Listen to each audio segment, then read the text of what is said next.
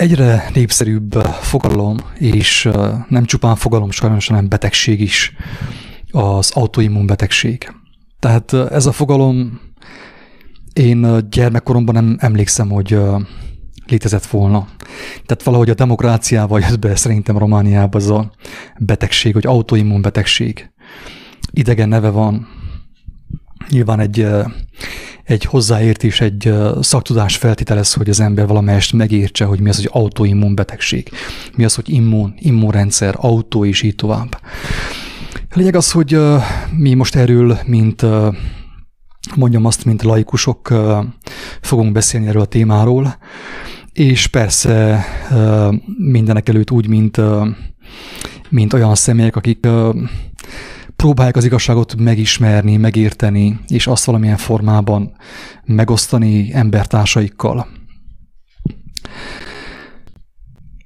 Autoimmun betegség alatt, ahogy én megértettem, tehát hangsúlyozom és jelzem, hogy én nem olvastam utána, még a Wikipédián sem a témának, tehát teljesen témán kívüli vagyok szakértelem szempontjából, de amikor én beszélgettem ilyen autoimmun betegségben szenvedő személyekkel, én arra jutottam, hogy ez egy olyan betegség, amely gyakorlatilag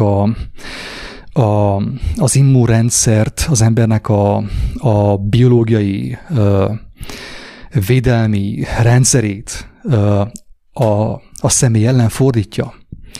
Tehát gyakorlatilag arról van szó, tudtommal, hogy az immunrendszerem, amelynek az volna a hivatása, hogy engemet megvédjen a külső támadókkal szemben, mit tudom én, baktériumok, vírusok és társai különböző betegségekkel, kórokozókkal szemben, ez az immunrendszer ellenem fordul valamilyen formában, és elkezdi felemészteni az én rendszeremet, az én biológiai rendszeremet, az én testemet, az én egészségemet.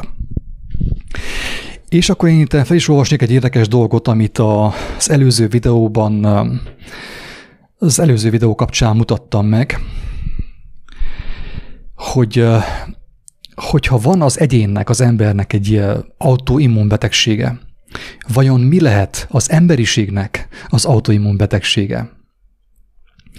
És akkor mostan következzen a példázat. Ha az ember elhagyja az épületet, ugye a házat, és nem viseli gondját annak, hamarosan összeomlik az. Tudjuk, hogy ez így van. Tehát van egy új házat, kimész belőle, magára hagyod. Egy idő után elkezd porosodni, és odafigyelés hiányában, ugye energiabevitel hiányában a ház össze fog omolni. Amennyiben egy rendszer elszakad alkotójától, automatikusan beindul az önmegsemmisítés folyamata. Kedves hallgatók, szerintem ez bárki számára logikusan, egyszerű józan paraszti ésszel is követhető. Tehát ha egy rendszer elszakad az alkotójától, automatikusan beindul az önmegsemmisítés folyamata. Ez a ház esetében, az épület esetében ez ugye nyilvánvalóan így van.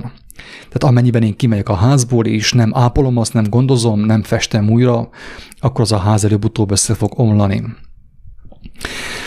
Persze itt ebben a kijelentésben pontosan fordítva van, hogy maga a rendszer szakad el az alkotójától. Az előző példában ugye maga az ember ment ki a házból, tehát maga az alkotó hagyta magára az alkotmányát. Ez nyilván ugye megfigyelhető a világ több részén, akár itt Székelyföldön, hogyha elmenjünk a bálványos fürdőre, látjuk azt, hogy egy magára hagyott üdülőtelep hogy néz ki most, ugye? Tehát nincsen energia bevíve, befektetve, nincsen figyelem ráfordítva, és minden megy vissza a földbe. Tehát az előző esetben ugye az emberi alkotások esetében azt történik, az ember maga hagyja magára az ő alkotását. De viszont ez olyan, hogy történik az ember esetében. Tehát az ember esetében pontosan fordítva történik, ugyanis az ember az, aki magára hagyja az ő alkotóját. Mivel, hogy neki van szabad akarata, a házzal ellentétben ő megteheti azt, hogy elfordul az alkotójától, a teremtőjétől. És ekképp, hogyha ő elfordul az alkotójától, a teremtőjétől, automatikusan beindul az önmegsemmisítés folyamata, mint ahogy azt látjuk a ház esetében. Ezt az emberiség esetében apokalipszisnek nevezzük. Tehát amikor az emberiség önmagát felszámolja, felzabálja, megsemmisíti, ezt úgy hívjuk, hogy apokalipszis.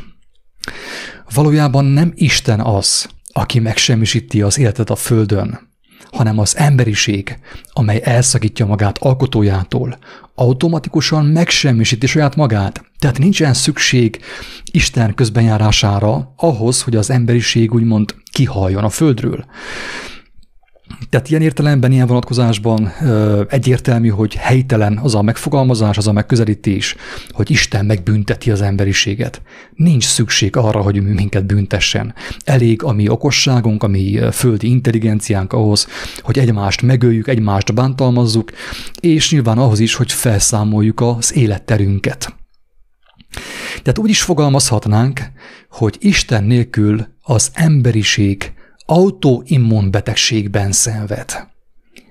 Tehát az mindenható nélkül, a teremtő nélkül az emberiség autoimmun betegségben szenved, és azáltal fog elveszni. Na már most, azt a szellemiséget, amely arra készteti az embert, hogy a saját kezébe vegye az irányítást, tehát hogy elszakadjon a teremtőjétől. Ugye a ház nem tudja megtenni, hogy elszakadjon az alkotójától, hanem az ember kell elhagyja a házat. De itt meg ugye az van, hogy az ember, mivel szabad akarata van, megteheti azt, szabadon dönthet arról, hogy ő elszakad a teremtőjétől, vagy pedig nem szakad el tőle. Azt a szellemiséget, amely arra készteti az embert, hogy a saját kezébe vegye az irányítást, ezáltal megtagadva teremtőjét, Antikrisztusnak nevezzük. Tehát maga az a gondolkodásmód, az a felfogásmód, az a szellemiség, ami arra készteti az embert, hogy elszakítsa magát az alkotójától, Antikrisztusnak nevezzük. Az Antikrisztus által létrehozott és működtetett rendszer pedig maga a fenevad. Ugye az Apokalipszisben, a Jelenések könyvében található fenevad, tehát maga a rendszer, amely már istentelen el van szakadva a teremtőjétől, az maga a fenevad. A fenevad eszköze pedig a mesterséges intelligencia, a technika, amely miután függetleníti magát teremtőjétől, az embertől, ellene fordul és elpusztítja őt. Tehát ugye fennáll a veszélye, mint ahogy látjuk a világban, hogy amennyiben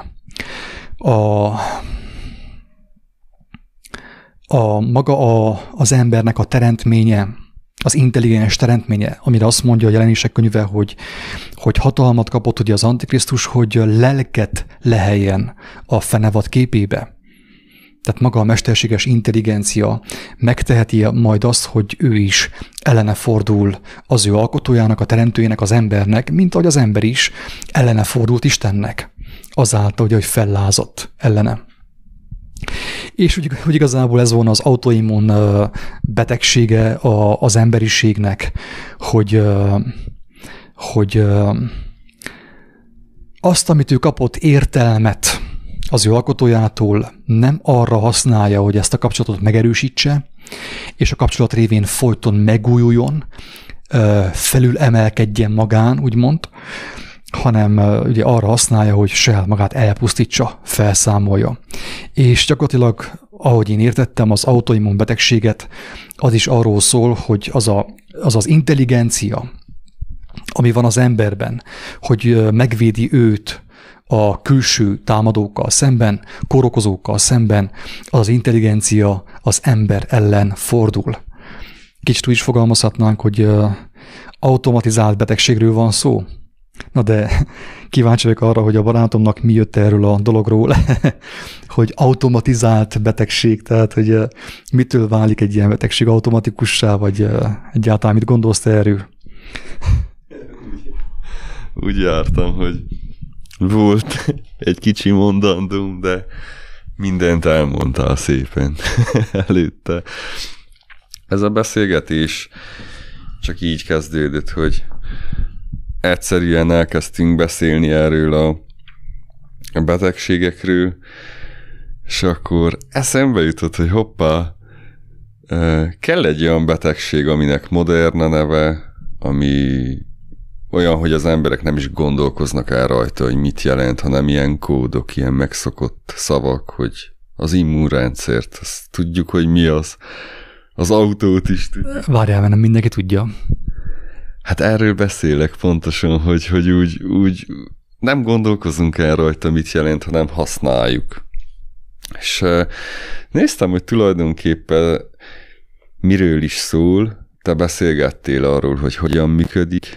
Én meg úgy körülbelül, amennyit én megértettem belőle, amikor ilyen betegséggel találkoztam, így magyarázták el, hogy van az immunrendszer, amit kell erősíteni, védi a szervezetet minden külső kártékony dolog ellen, tehát így karban tartja a védőbástyája a szervezetnek, és akkor ez így egy csettintésre ellene fordul, tehát elkezdi a szervezetet leépíteni. Vannak rá méregdrága kezelések, ami rengeteg sok pénzbe kerül, és tulajdonképp az lesz, hogy haszontalan, egy kicsit meghosszabbítsa a betegnek az életét. A körülötte lévők azok tényleg hát tragédia, amikor valaki azt mondja, hogy na, ez gyógyíthatatlan, és akkor elküldtenek egy rakás pénzt, nem arra mondom, minden pénzt megér egy emberi élet, hanem hogy egy ilyen, a körülötte lévőknek az egy borzasztó szenvedés.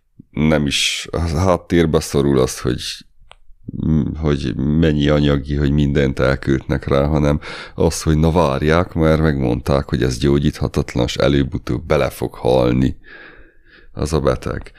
És akkor arra gondoltam, hogy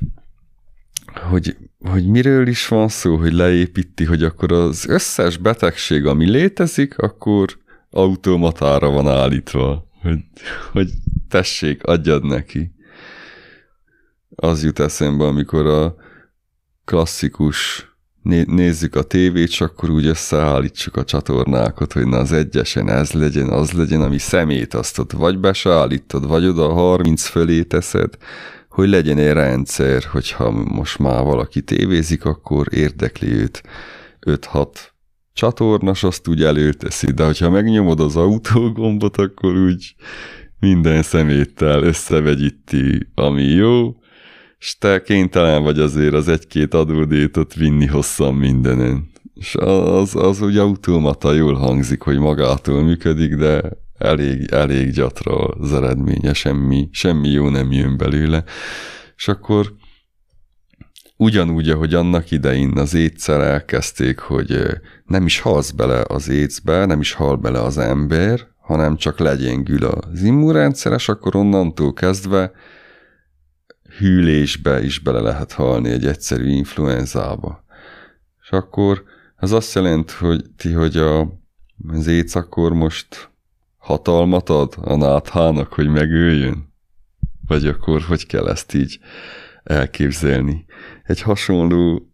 Egy hasonló kísérlet, ami maga után hozza, hogy na ez most gyógyíthatatlan. És akkor az összes létező betegség autóra van állítva. Olyan, mintha ez olyan, mint aki tényleg nagy beteg. Általában nagyon kevés ilyen esetet hallottam, nem is akarok itt most okoskodni, hogy biztos rengeteg dolgot hibásan mondok, de én, amit tapasztaltam, általában több hónapig olyant is ismertem, akit több évig hordoztak külföldre, kezelésekre, csak rosszabbul volt, nem tudták kitalálni, hogy mi a baja, és akkor ez lett a kegyelemdöfés, egy ilyen 3 éves terápiák, hogy hívják ezt? Ilyen szanatórium, ilyen, amikor már nem tudják, hogy mi bajod van, és oda rehabilitálnak, hogy oda betesznek, hogy ott jobban leszel, különböző technikákat próbálgatnak, és akkor ezután, amikor már nem tudták, hogy mit mondjanak, akkor nem terült ki a baj, akkor közölik vele csak sokkal modernebb szavakkal, hogy Tehát azért nem kapjuk meg, hogy mi a bajod, mert elkaptad az egész betegséget, ami létezik egyszer, és autóra van állítva. Egyik szemem sírs, a másik nevet. Tényleg nevetséges a dolog. Tudom, hogy azok számára, akik benne vannak, azok számára nem annyira nevetséges, mint nekem. Viszont azért annak érdekében, hogy ezt tehát a problémának a nevetségességét ellensúlyozzuk, én elmondanám azt, hogy egyenesen kijelentem kedves hallgató számára, hogy nekem ez teljes meggyőződésem, hogy hazugság az autoimmun betegség. És most akkor meg fogom az egész témát közelíteni a teremtés szemszögéből, a teremtés elve szerint. Több videóban már elhangzott az, ami a Bibliában alap, a teremtéskönyvében alap, a János evangéliumában alap, azzal kezdődik úgy a teremtéskönyve, mint a János evangéliuma. Először vala az ige. Tudja ezt mindenki. Ez már ugye szinte egy közhelyé vált. Először vala az ige, és utána maga a megtestesülés, a teremtés. Ez a teremtés rendje, kedves barátom. Tehát ez azt jelenti, hogy ha az ige, a szó, ugye, az ige, a szó, hogyha az rossz, akkor annak a teremtménye, annak a megtestesülése sem lehet jó. Tehát az is ugye fájdalmas, és az is egy rossz teremtés. Tehát, hogyha rossz az ige, ugye, akkor maga a teremtés is rossz lesz. Nem tudom, hogy mennyire érthető, hogy miképp szeretnénk asszociálni a teremtést az autoimmun betegséggel. Én ahhoz, hogy ez érthetőbb legyen, még úgy is fogalmaznám, hogy ez az úgynevezett orvostudomány részéről egy brutális támadás az emberiség ellen, a megtévesztett ember ellen. Miért? Azért, mert hogyha a fehérköppenyes ember azt mondja a betegnek, akinek van valamilyen problémája, miből származik a probléma? A helytelen tudásból, az igazság nem ismeréséből.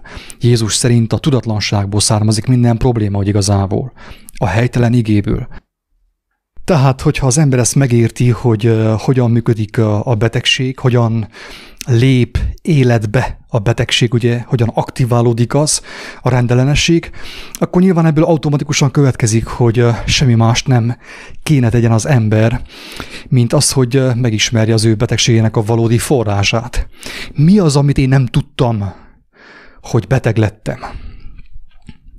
Felteszi ezt a kérdést. Kinek teszi fel ezt a kérdést? Hát elsősorban ugye az alkotójának, a teremtőjének, a programozónak, hogyha úgy tetszik. Csúnya szóval élve, ugye programozónak. És, mint tudjuk, megtörténhet, sőt, teljesen biztos, hogy meg is történik, mert ez maga az ígéret az embernek.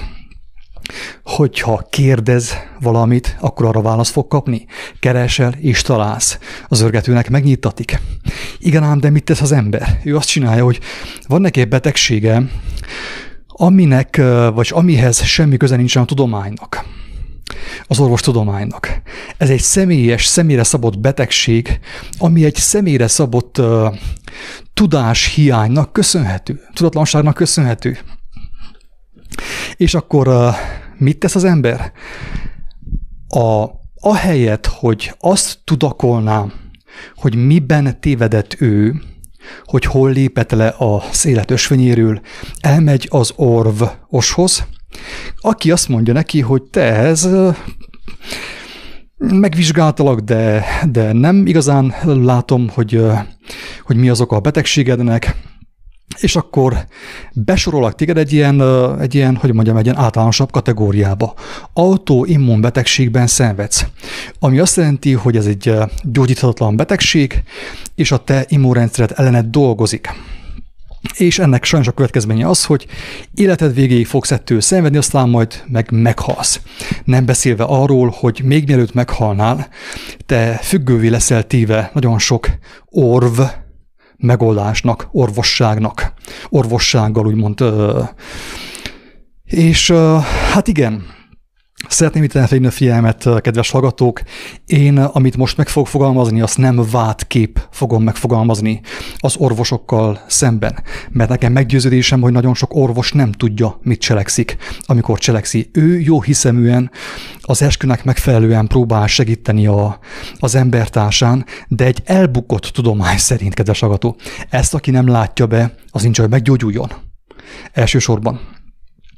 De fontosnak tartom felhívni a figyelmet arra, hogy amikor azt mondja az orvos, hogy autoimmun betegséged van, akkor ő gyakorlatilag nem tesz mást, mint egyfajta boszorkányság, vagy mondjam azt, hogy fekete mágia. Mert rád olvassa a végzeted. Tehát mivel, hogy te nem Istentől tudakoltad, az élet szerzőjétől, hogy milyen hiányossága van az életednek, ezért ugye, és emberhez fordultál, ezért kapsz te egy áll megoldást, egy orv megoldást, egy orvosságot, ami gyakorlatilag téged elkísér egy életen keresztül egészen a temetőig.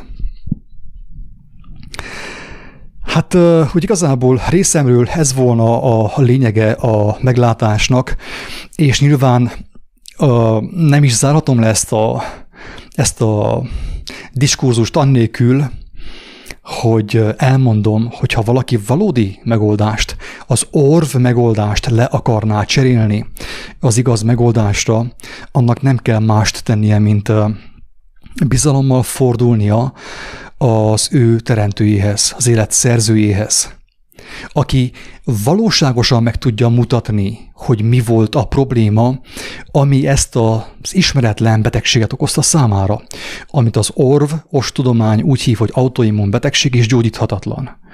Hogyha ezt valaki megteszi őszinte szívvel, őszinte lélekkel, tiszta gyermeki szívvel, teljesen biztos, hogy meg fogja látni, hogy mi okozta az ő problémáját, és mint tudjuk, legtöbb esetben tiszta ingyen, kegyelemből megadatik az ember számára a gyógyulás, a jobbulás. Mi már több ilyent láttunk, legtöbbször nem is kértük, hanem az igazságnak a jelenléte leleplezte az emberben az alattomosságot, a hazugságot, ugye a megtévesztést, a fekete mágiát, vagy a boszorkányságot, és olyan is történt, hogy instant módon gyógyult meg valaki, vagy valakik instant módon gyógyultak meg betegségekből, pont azáltal, hogy nem egy orv megoldást választottak, hanem igényelték az élet szerzőjétől a helyreállítást. És akkor már nem hittek az orvosoknak, hogy egy autoimmun betegségnek nevezett betegségben szenvednek, ami mellesleg gyógyíthatatlan, hanem inkább hittek a teremtőnek, hogy ha megismered az életnek a receptjét, amit a Biblia ugye logosznak, igének nevez, akkor teljesen biztos, hogy az életnek a receptje, az helyreállítja az egészséget. Az egészségedet. Ez, amit most mondtam, ez egy szent dolog. Ezt nem én találtam ki, hanem ez le van írva a Bibliában. Nagyon sokan erről bizonyságot tesznek, akik ezt személyesen megtapasztalták, mint ahogy én is megtapasztaltam több alkalommal, teljesen, hogy mondjam, mindenféle külső beavatkozás nélkül, kamillás borogatás nélkül, gyógyszerek, orvosságok nélkül meggyógyultam. De viszont azt megtettem, ugye, hogy bőjtben voltam a betegség által, és ekkor tényleg Istenhez fordultam, hogy ő mutassa meg nekem, hogy mi az én hiányosságom, mit csináltam rosszul. Persze ebben egy nagyon jó kézzelfogható eszköz, hangsúlyozom, nagyon jó kézzelfogható eszköz a Biblia. Az írás ismerete, az új szövetség főkép, Jézusnak a tanításai, és ugyanakkor az Ószövetség is, mert az ószövetségi törvények alapján tudja az ember megérteni, hogy ő hol vétette el a célt. Mi a cél? Az élet. Hol vétettük el az életet? Az Ószövetség alapján ez bárki megismerheti és megértheti. És aki megértette és belátta, hogy igen, itt tévedtem, hiába keresem az ellenséget magamon kívül, a levegőben, hogy vajon mitől kaptam el az autoimmun betegséget? Anyukától, apukától, a gyárból, ahol dolgozok? Tehát már nem fogom ott keresni a problémát, hanem belátom azt, hogy a problémának a gyökere pont épp az én szívemben van. Tehát akkor nem kell másra vágyjak, mint az, ami arra, mint arra, amit megírt a teremtő maga. Azt mondja, hogy ha hozzám fordulsz új szívet adok neked. Most próbálj meg elképzelni, kedves hallgató, hogy te egy új szívet kaptál, ami már nem tartalmazza a betegség gyökerét, a betegség kódjait. Nem fogja ezt mindenki elhinni nekem, de viszont akik el tudják hinni, és látnak ebben logikát, azoknak ismételten elmondom, hogy az autoimmun betegség mint olyan nem létezik. Ezt mi találtuk ki tehetetlenségünkben. Nem tudtuk, hogy mi történik, és megneveztük. Autoimmun betegség, ami egyenlő a biztos halállal. Az automatizált leépüléssel, az automatizált halállal. Kedves hallgató, tudjál arról, hogy ettől te megszabadulhatsz. Attól, amit rád olvasott az orvos, meg az orvtudomány, attól megszabadulhatsz, de azáltal, hogy megismered az igazságot. Jézus azt mondta magáról, én vagyok az út, az igazság és az élet. Aki bennem hisz, ha meghal is élni fog. Senki sem mehet az atyához, csak én általam. Ott a lehetőség, többször hangsúlyozzuk azt, hogy nem egy vallásról beszélünk, hanem ez egy személyes dolog, amit az ember csak és kizárólag személyesen tud úgymond véghez vinni a gondviselő segítségével. Tehát bárki kíváncsi az igaz megoldásra, annak tudnia kell, hogy az megtalálható nem a Bibliában van, hanem Istenben. A Biblia is bizonságot tesz arról, nagyon jó eszköz, nagyon fontos eszköz, aminélkül nehéz megismerni a lényeget, az igazságot, de viszont akinek megvan a szorgalma, megvan a vágyakozása arra, hogy megismerje a lényeget, teljesen biztos annak meg lesz mutatva az, és abban meg szabadulás van. Úgy a fizikai gyengeségektől, erőtlenségektől, mint a lelki erőtlenségektől.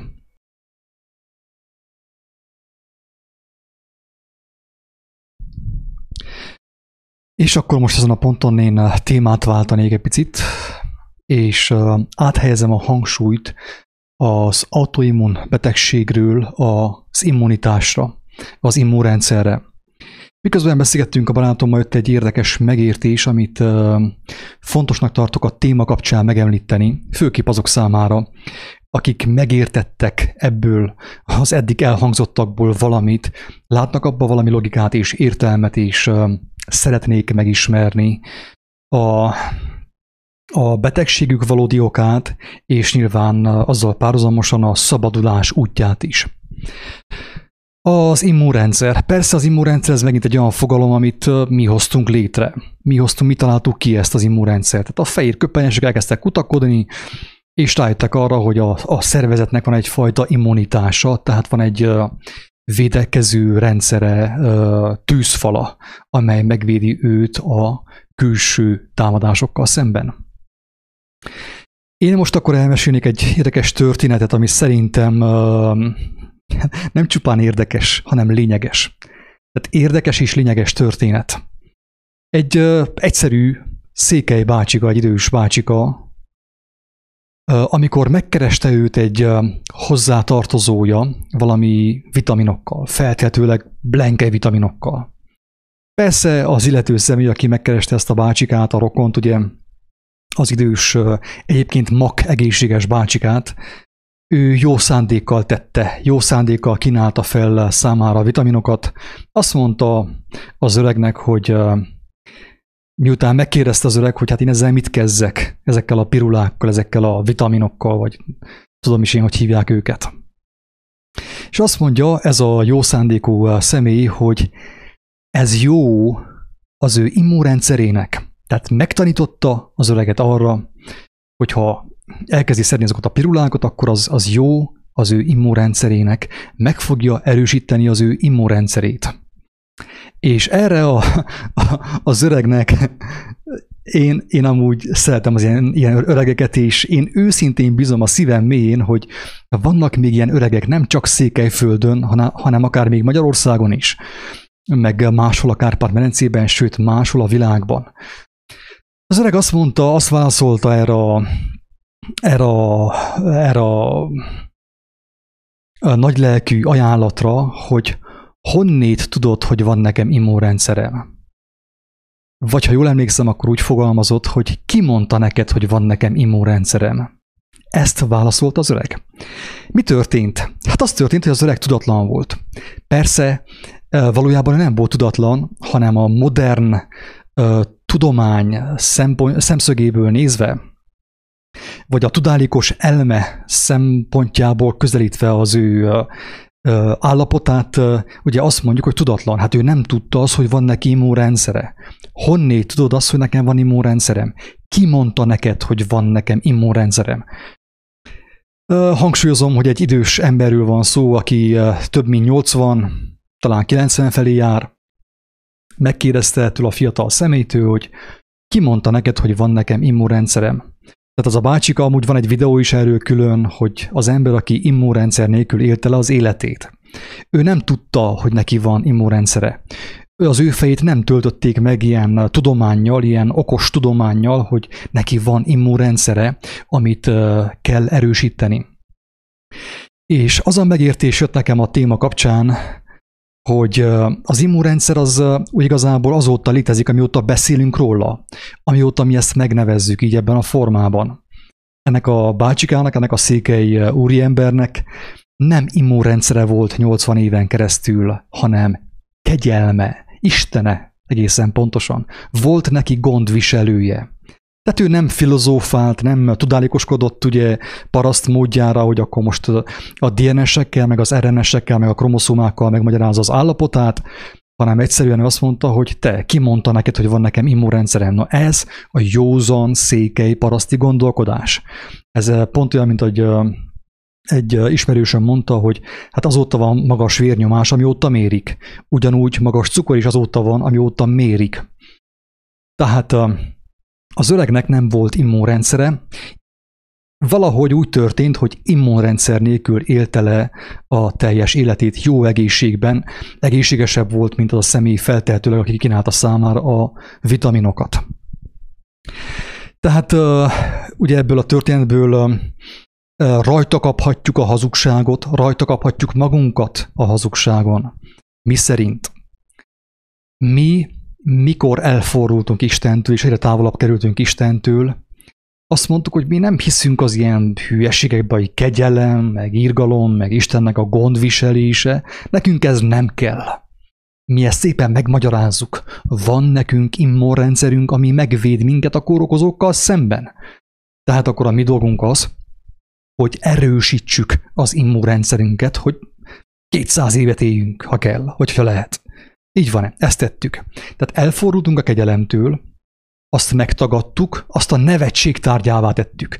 Azt az öregek, a babonás emberek tudományának írtuk fel, azt mondjuk, hogy mi ebben nem hiszünk, nekünk van immunrendszerünk, és azt majd megvásároljuk Lenkeitől, meg a társaitól.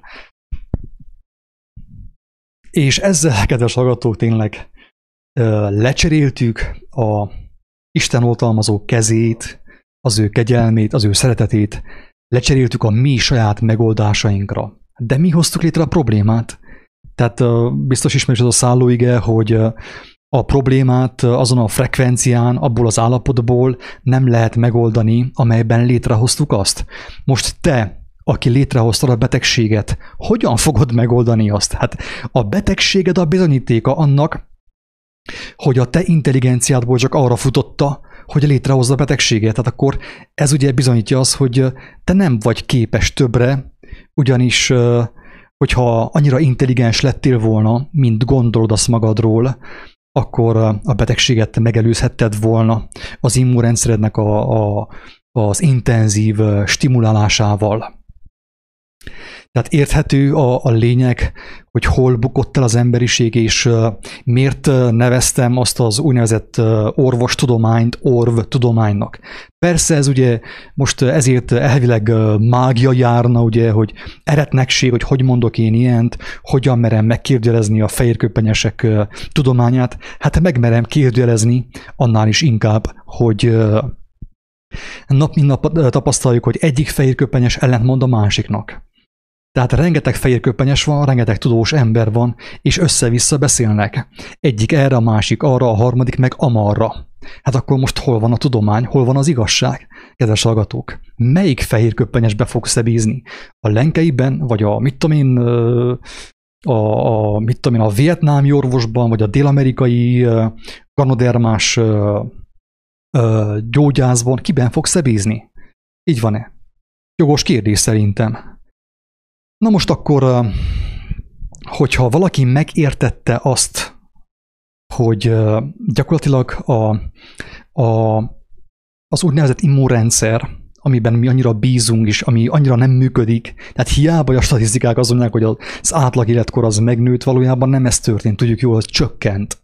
Statisztika hiába mondja ezt, amikor mi látjuk a szemünk előtt, hogy fiatal emberek halnak meg a legegyszerűbb betegségben, gyerkőcök is ráadásul.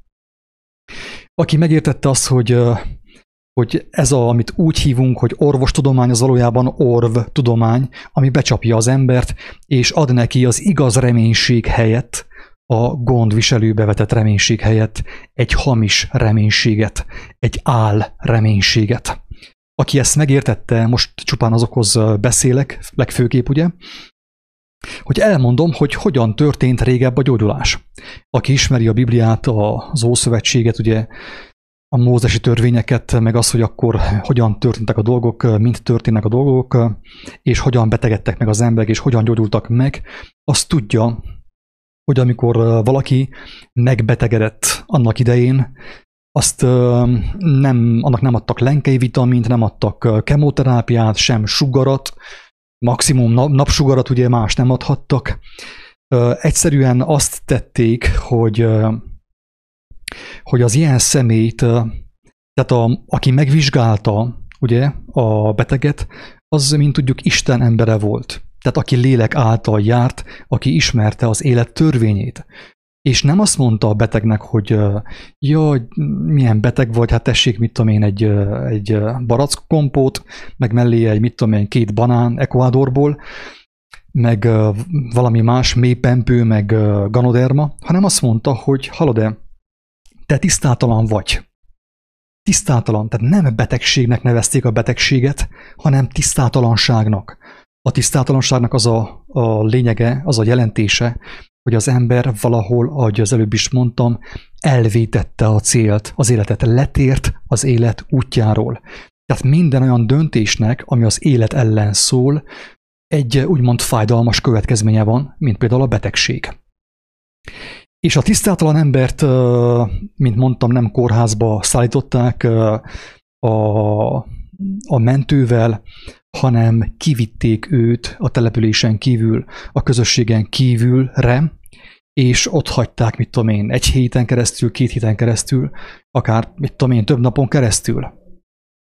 És neki abban az állapotban bőségesen volt alkalma meglátni azt, hogy ő hol tért le az élet útjáról, hogy ő hol vétette el a célt.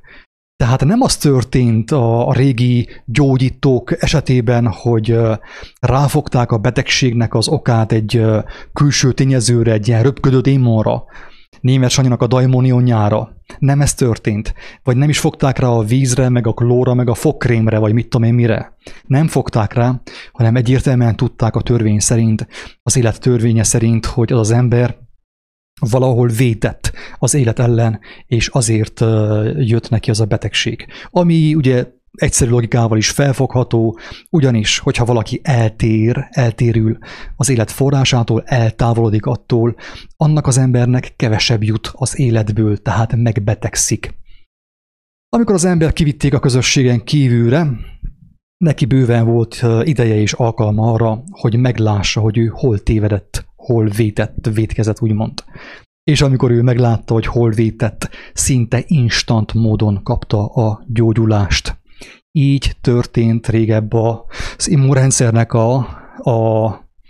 a megerősítése és meggyógyítása.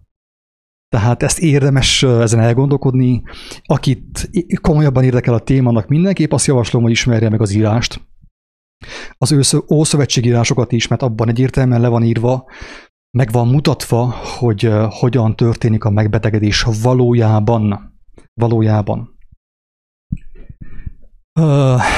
Nyilván sokszor elmondtam, és még sokszor el fogom mondani, Mert hogy igazából nekem ez a dolgom, én erre kaptam hívást. Ugye én ezt nem pénzét csinálom, nincsen semmilyen anyagi hasznom ebből, sem reménységem, hogy jobban fogok élni itt a Földön, hanem egyszerűen a lelkiismeretem szerint, amit az Úristentől kaptam, nekem kötelességem elmondani, hogy az emberiség azért kapta azt a hatalmas áldozatot, azt a hatalmas ajándékot, hogy azáltal, tehát hogy Jézus ugye meghalt és feltámadt, és tanított, nagyon fontos dolgokat tanított, hogy azáltal megvizsgálhassa saját magát, és úgymond visszakerüljön az élet forrásához, hogy azáltal a benne lévő hamis tudás úgymond leépüljön. Zárójelben ugye mondom, ez az ördögűzés, amikor az emberben lévő hamis gondolatok, hamis tudások leépülnek, avagy elveszítik a hatalmukat az ember fölött. De ez hogy történhet meg? Hát az igazság megismerésével. Tehát, hogyha valakit érdekel az immunrendszernek a megerősítése, valaki meg akarna szabadulni az autoimmun betegségéből, annak mindenképp azt javaslom, azt tudom én ajánlani, hogy ismerje meg az igazságot, ne féljen tőle. Lesznek ottan szembesülések, lesznek kellemetlen pillanatok, de viszont Isten irgalmas, és szépen lépésről lépésre elvezeti őt az igaz gyógyulásra, a betegség gyökerének a kiírtására. Mert ha nem írtod ki a gyökeret, a betegség gyökerét magadból, kedves barátom, akkor sajnos továbbra is rászorulsz az orv megoldásokra, amelyek egy orv helyre visznek téged ugye időnap előtt a temetőbe. A lelkedről meg nem is beszélve, én senkit nem akarok megijeszteni, viszont azt sem tehetem meg, hogy a témát elbagatelizálom, vagy pedig azt mondom, hogy jaj, ez nem fontos, meg az nem lényeges. Igenis lényeges. Tehát nem az a probléma, hogy ha valaki meghal, vagy mit tudom én, ez nem a legfőbb probléma. A legfőbb probléma az, hogyha az ember úgy hal meg, hogy a betegségnek a gyökere még mindig benne van a lelkébe, mert azt ő magával viszi a túlvilágra. És ez az, ami nem mindegy, hogy az ember, hogyha már meghal, és ugye meg kell halni azon a földön, a romlandó testnek el kell múlnia, akkor a kérdés az, hogy mit visz magával a lélek. Nem mindegy. Az előbb mondtam azt, hogy a gyógyszerek, ugye az orv megoldások függőséget alakítanak ki az emberben. Ez tény, kedves hallgató. Tehát tudjuk jól, hogy a legtöbb ember, aki valamilyen betegségben szenved, főképp manapság, legtöbb ember ugye gyógyszerfüggő, orvosságfüggő. És ezt a függőséget nem tudja leépíteni. Arról is beszéltem a múltkor, hogy nem akarok senkit ugye itt megint hangsúlyozom megijeszteni, de próbálj csak meg belegondolni abba, hogy következik egy hatalmas bum, és bezárnak a patikák, és az gyógyszerfüggőségedet nem tudod majd úgymond pótolni, kielégíteni, mi fog veled történni. Belemersz gondolni abba, hogy te egyik napról a másikra elveszíted minden orvosságodat, amitől függ a te egészséged. Elmondom azt, hogy az igazi gyógyszer, ugye itt már szándékosan fogalmazok másképp, nem azt mondom, hogy orvosság, hanem azt mondom, hogy gyógyszer. Az igazi gyógyszer is függőséget okoz, kedves barátom. Az igazi gyógyszer is függőséget okoz, ugyanis ez is egy életfogytiglan való függőség. De viszont ami nagyon szép és nagyon jó ebben a függőségben az, hogy nem tárgyi, nem anyagi függőség, hanem ez egy lelki függőség. És ezt a függőséget az ember állandóan ki tudja elégíteni. Tehát nem lesz olyan, hogy bezárják a patikát, és akkor ő nem tudja kielégíteni a függőségét, a gyógyszer függőségét. Mert gyógyszere Istentől mindig lesz az embernek, akinek van egy élő kapcsolata, úgymond apa-gyermeki vagy szülő-gyermeki kapcsolata a teremtővel. Meg kell szépen ezen gondolkozatok el. Én nem azt mondom, hogy akkor mostantól ne szedjél semmilyen gyógyszert. Ugyanúgy, mint ahogy én nem azt hirdetem, hogy akkor ne tegyél maszkot, vagy ne oltassál, vagy mit tudom én mi. Ugyanúgy erre is azt mondom, hogy itt nem az a cél számodra, hogy akkor te most instant módon letedd a gyógyszert, vagy az orvosságot, mert lehet, hogy neked még nincs akkora hited, nem is lehet. Hát mire alapozod a hitedet? A levegőre? Először meg kell ismerni az igazságot. És amikor az ember az igazságot megismeri, azáltal ő már van, amire alapozza az ő hitét, és szépen az Úristen segedelmével ő át tud lépni az osságokról a gyógyszerre, az igazi gyógyszerre, amelyről azt mondta Jézus, hogy egy örök életet biztosít az ember számára.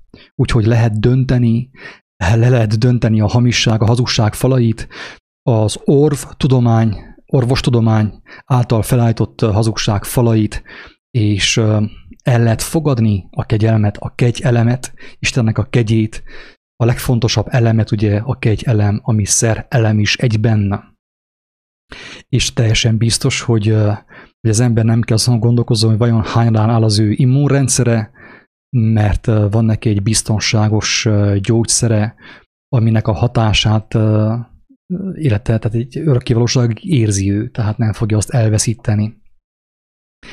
Nézzem, vannak-e kérdések, hozzászólások? Mi van akkor, hogyha fellázad az immunrendszer ellenem? Tehát én most ez kicsit olyan kérdés számomra, ha nem akarok most viccet csinálni ebből, de picit olyan, mint amikor ilyen elolvasnék egy képregényt Batmanről, és akkor abból tenném fel a kérdést. Tehát már eleve a kérdés ugye megalapozatlan, mert mint ahogy az igazságban nem lehet betegség, semmiféle vírus, még a lepra sem.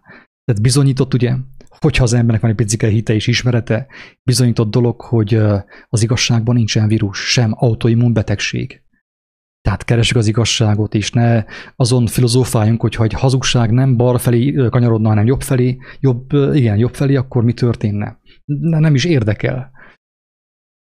Tehát ha most akkor fellázad az immunrendszerem ellenem, ugye leukémia, akkor is ugyanaz a helyzet, hogy az ember vagy az orv megoldást választja, vagy pedig az igazi megoldást, amely teljesen ingyen, kegyelemből fel van kínálva az ember számára.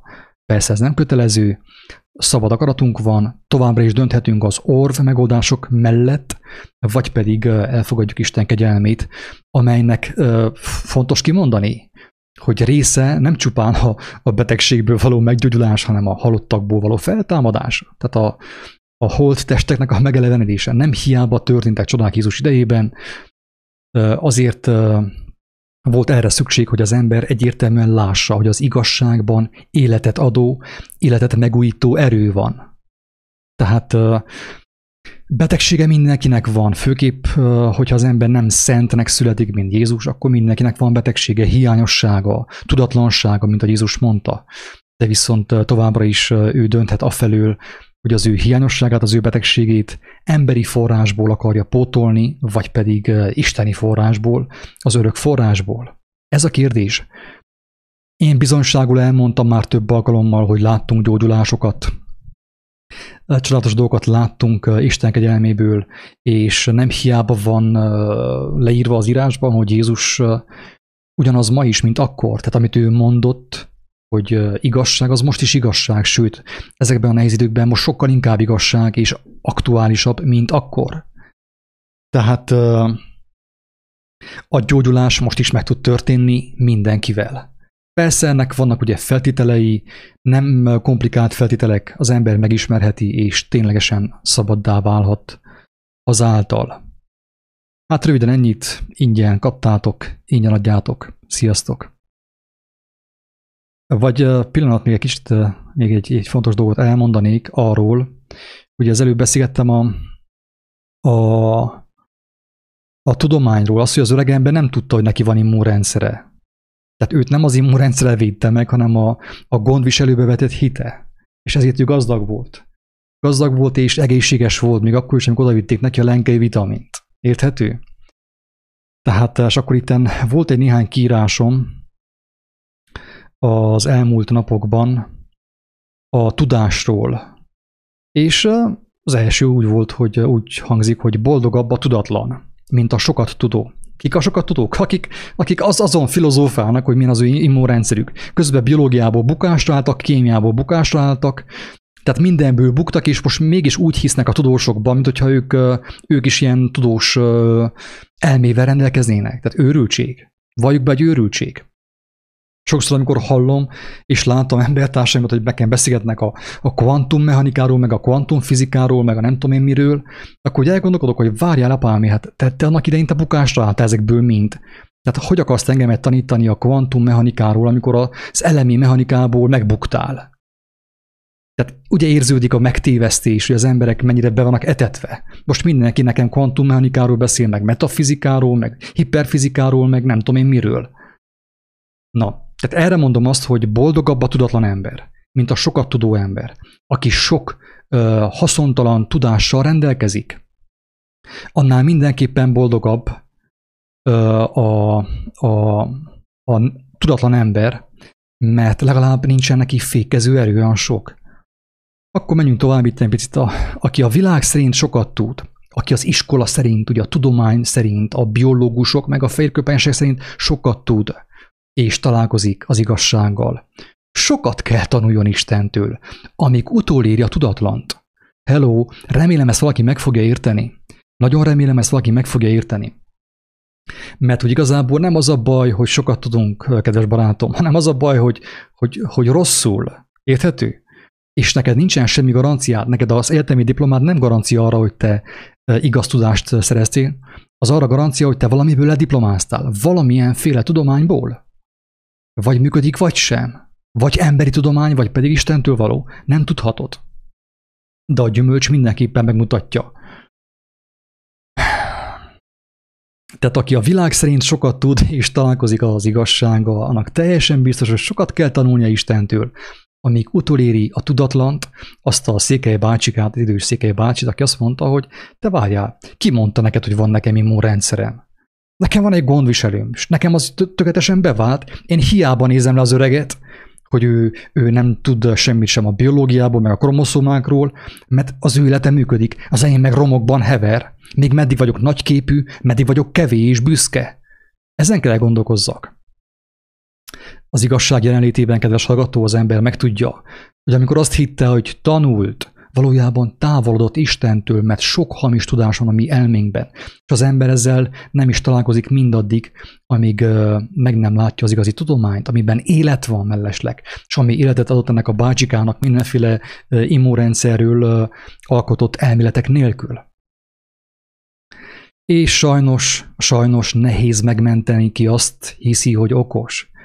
Még nehezebb megmenteni azt, aki álszerénység mögé bújva leplezetten hiszi azt, hogy okos. A legtöbb ember ilyen, hogy megvan a szerénység látszata az ő arcán, de valójában ő nem szerény, hanem felfúvalkodott. Ő azt hiszi, hogy tud, de az élete meg is mutatja, hogy ő mit tud valójában. Sőt, most, hogy jönnek ahogy a próbatételek, jön a következő hullám. Nagyon sok tudomány lesz tesztelve, kedves hallgatók. Jó kemény próbája lesz a tudománynak, az emberek meg fogják látni, hogy mi az, amit ők tudománynak hittek, és mennyire működik az.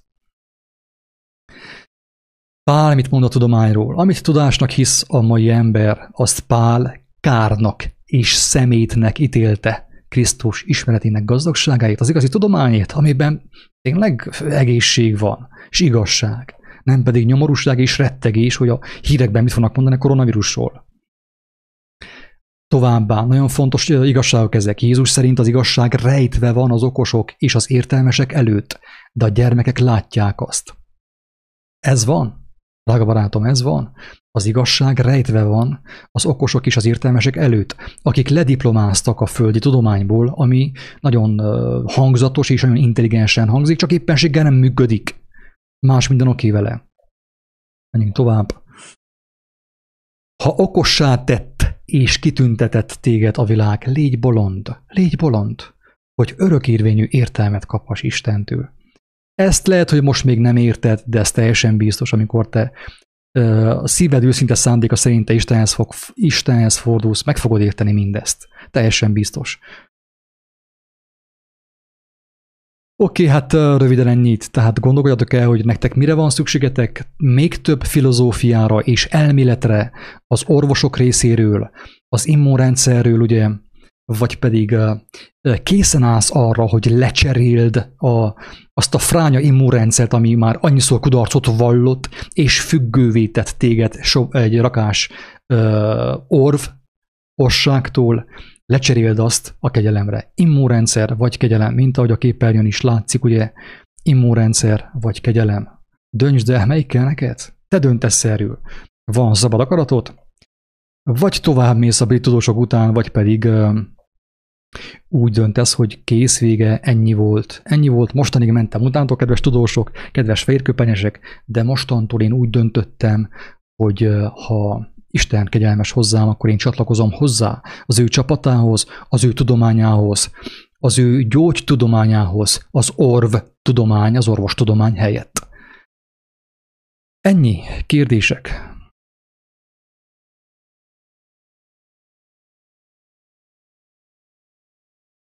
Valaki azt írja, hogy neki a kutya epilepsziás lett. Érdekes, de el tudom képzelni sajnos.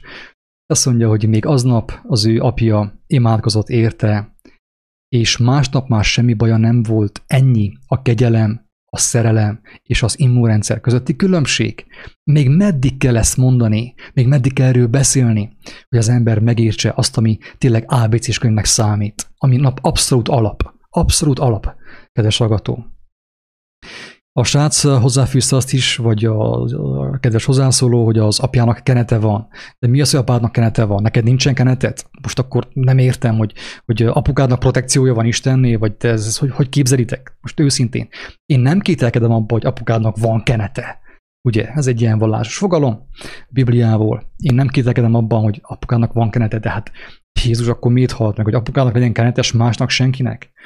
Ő azért halt meg, és azért tanított, azért mutatta meg az életnek az útját, hogy visszataláljunk a Jóistenhez, hogy mindenkinek legyen kenete, hogy te is bátran merjél imádkozni, hogy akár egy kutyáért, de legfőképp embertársaidért, hogy meggyógyuljanak és megtapasztalják az igazi gyógyszerelem, kegyelemnek az erejét. Ennyi, kedves hallgatók, tényleg itt a gyógyszer, ebben a videóban is elhangzott a gyógyszer, tanúságot tettem a gyógyszerről, ingyen adtam, nem kellett hozzá pénz. A kérdés az, hogy te mennyire hiszel a pénzben, hogy te mindenképpen meg akarod vásárolni a biztonságot, vagy pedig elfogadod a kegyelmet ingyen, akár bármilyen betegséged is legyen. Legyen az autoimmun, vagy manuális immun, vagy akármilyen immunbetegség, ugye. Elnézést a néhol ugye ironikus hangnemért, én nem akarok lenézni az orvosokat, doktorokat, nem erről van szó, hanem sőt, ellenkezőleg inkább nekik is felhívnám a figyelmet arra, hogy sajnos a tudományukban elképzelhető, vannak olyan elemek is, amelyek az egész tudományukat megfertőzik, és ők is rászorulnak Isten kegyelmére. Tehát az orvosokat is éppen úgy műtik, ők is éppen úgy megrákosodnak, és éppen úgy rászorulnak a orvos kollégáikra, mint mindenki más, mindaddig, amíg az ember úgy nem dönt, hogy elfogadja a megbékélés útját, az igazi szert, a szerelemet, a gyógyszert, a kegyelemet. És ennek az útját Jézus Krisztus megmutatta. Persze csak azok számára, akik kíváncsiak, akik szívesen megismerkednének vele, az ő tudományával, az ő bölcsességével, az ő szerelmével, az ő útmutatásával. Ingyen kaptátok, ingyen adjátok. Egészséget, sziasztok!